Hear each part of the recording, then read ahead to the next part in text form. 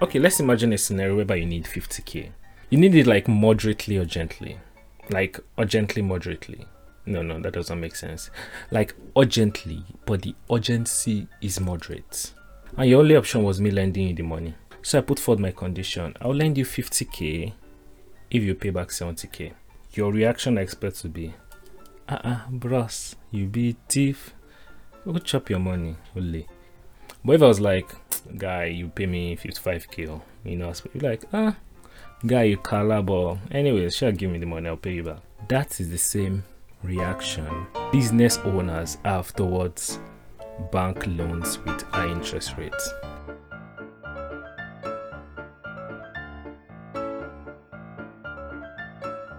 This is Street Money and I am Tumi. Last episode, I talked about how demand and supply, how they affect inflation in the market. Today, I'll be talking about monetary policies. What are monetary policies? Who sets those policies? How does it affect my life? How does it affect yours? And how does it even contribute to inflation?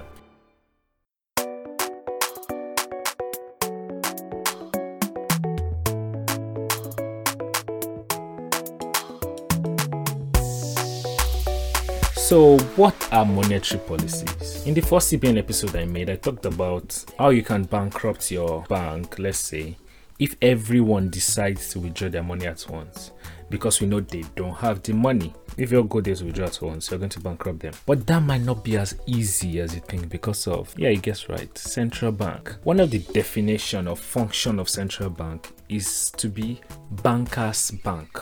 And what does that mean? It means they're the bank of the commercial banks. So when you plot against, let's say GTB for example, all the customers goes to withdraw at once, they don't have the money of course, so they will run to CBN and be like, big bro, it's like you don't know what's going on, I have wreck. So central bank is going to, okay, I'll borrow you the money you need, but at an interest rate, and that interest rate is very important.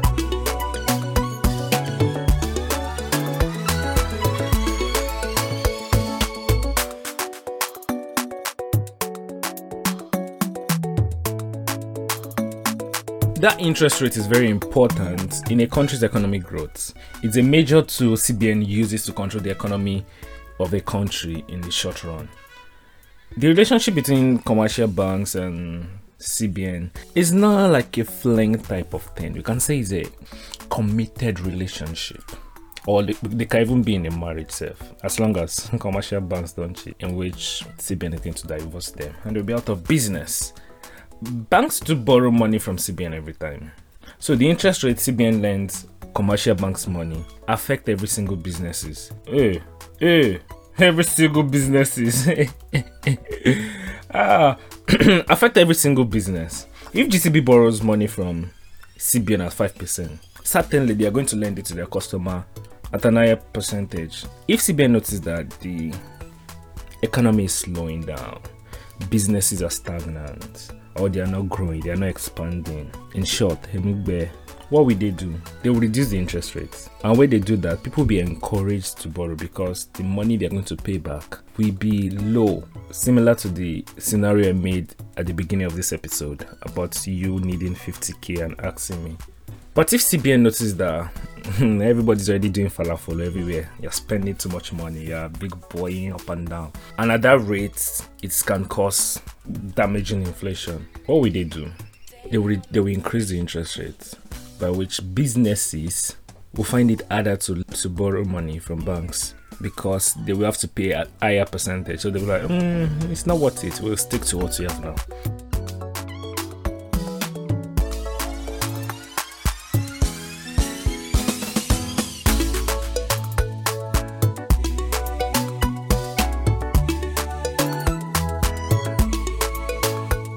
So if commercial banks borrows money from CBN every time, where does CBN get his money? CBN is government ordinated. That means they have some advantage. Like running a government committee's own perks, like having your own printing machine. Though nowadays they don't even need a printing machine to create money. They just type the money into the computer and here we go. We have the money in the economy.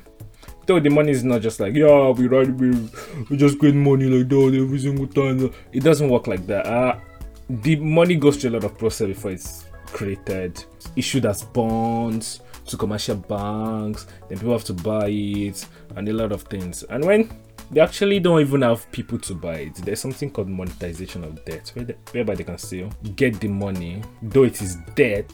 So here's a clip I want you to listen to. Council today approved the issuance of a sovereign guarantee of euro 500 million to Credit Suisse AG London branch and a syndicate of international lenders as a collateral for euro 500 million loan facility to the Bank of Industry. The loan is basically to finance major industrialization projects and micro, small, and medium enterprises value chains in Nigeria for up to 5 years tenure.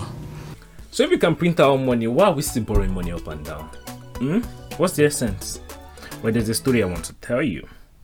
Once upon a time in a South African country called Zimbabwe, there lived a very famous leader called Mugabe. And he had the same idea, like, I just print my own money. Because the government needs a lot of money to run.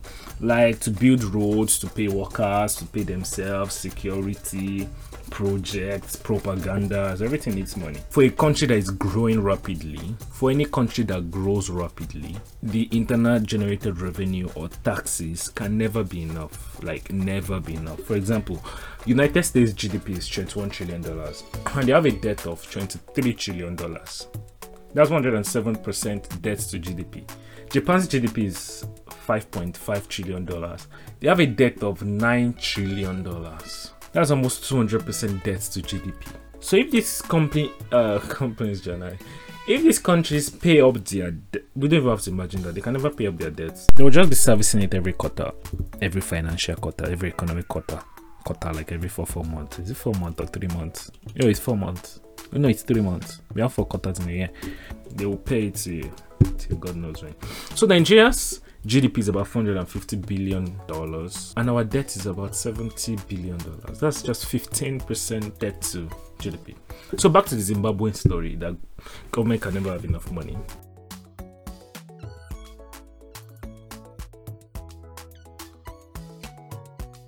In November 2008, the monthly inflation rate of Zimbabwe was at, let me take a minute.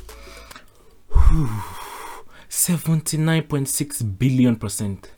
That's monthly inflation rate. It took 24 hours for prices to double. Like if you buy bread for 50 naira today, tomorrow it's 100 naira. Next tomorrow it's 200 naira. It's 400 naira. Exactly. That's it's crazy for prices to double. It doesn't even make sense anymore. There was a paper written by a professor of applied economics from Johns Hopkins University. The title was the new hyperinflation index put Zimbabwe inflation at 89.7 60,000,000%. Okay, let's just keep that. It did not make sense anymore. They started printing $100 billion notes. Zimbabwe dollar, of course. $100 trillion notes. It's just a piece of paper with a couple of zeros. It makes no sense anymore. So I guess Mugabe missed some classes in high school, some economic classes, to know that increase in money supply increases inflation. It increases the price because you have more money chasing the same amount of goods.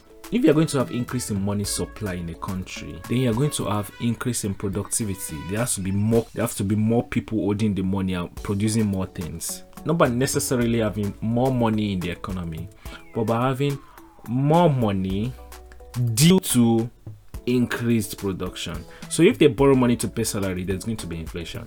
If you print money to do menial things, there's going to be inflation. If you borrow money or print money for stupid things, inflation is going to happen. But if you borrow it for capital projects that increases the productivity of the state, there's not going to be inflation. So when Mugabe's printing machine was high on weed, he was smoking paper, like rolling paper like nothing else, the value of money kept decreasing. And as the value of money kept decreasing, he needs more money to buy the same thing. And as he prints more money, the value keeps decreasing, and we need to print more. And when he prints more, things he wants to buy are more expensive, so he has to print more for the next time. And when he does that, when he prints more, the value decreases and he needs more, and he prints and he prints and he prints, and he forms, feed, feedback loop, and it starts going. It's a vicious cycle that we never end. It got to a point whereby if you have $100 million Zimbabwe notes, you'll be lucky to buy the head of a chicken. Things got so expensive. It got to a point whereby they could not even catch up anymore with the inflation rates. That their currency had to shut down. That was the end of Solomon Gandhi. The currency was unusable anymore. So they started using currency of other countries. They started using United States dollar, South African rand, Chinese yuan, and etc. Zimbabwe isn't the first country to experience this hyperinflation due to increase in money supply. Yugoslavia in 1994 so had the same thing. China in 1949 had the same thing. Germany in 1923 had the same thing. Brazil also once experienced the same thing, and currently now Venezuela is experiencing the same thing. But there's a good news about Zimbabwe. In June 2019, Zimbabwe dollar was reintroduced. But the bad news is that Zimbabweans, how do you call people from Zimbabwe? Zimbabwean. Oh God, the people living in Zimbabwe, they don't believe in their currency, and that's another factor that leads to inflation. That's a fourth cause of inflation: trust and confidence in the government. And because of this, just last year that they've reintroduced their dollar, their inflation rate is already in 300% again. Not because they are printing too much money, but because people don't believe in it. So when they don't believe in it, the price at which they will sell it to be miserable. So that would devalue their currency. If government can make them believe in the currency again, inflation rates will reduce certainly. At the same time, we have countries like Japan that begging their ancestors for inflation to increase about 2%, because currently it's below 1%.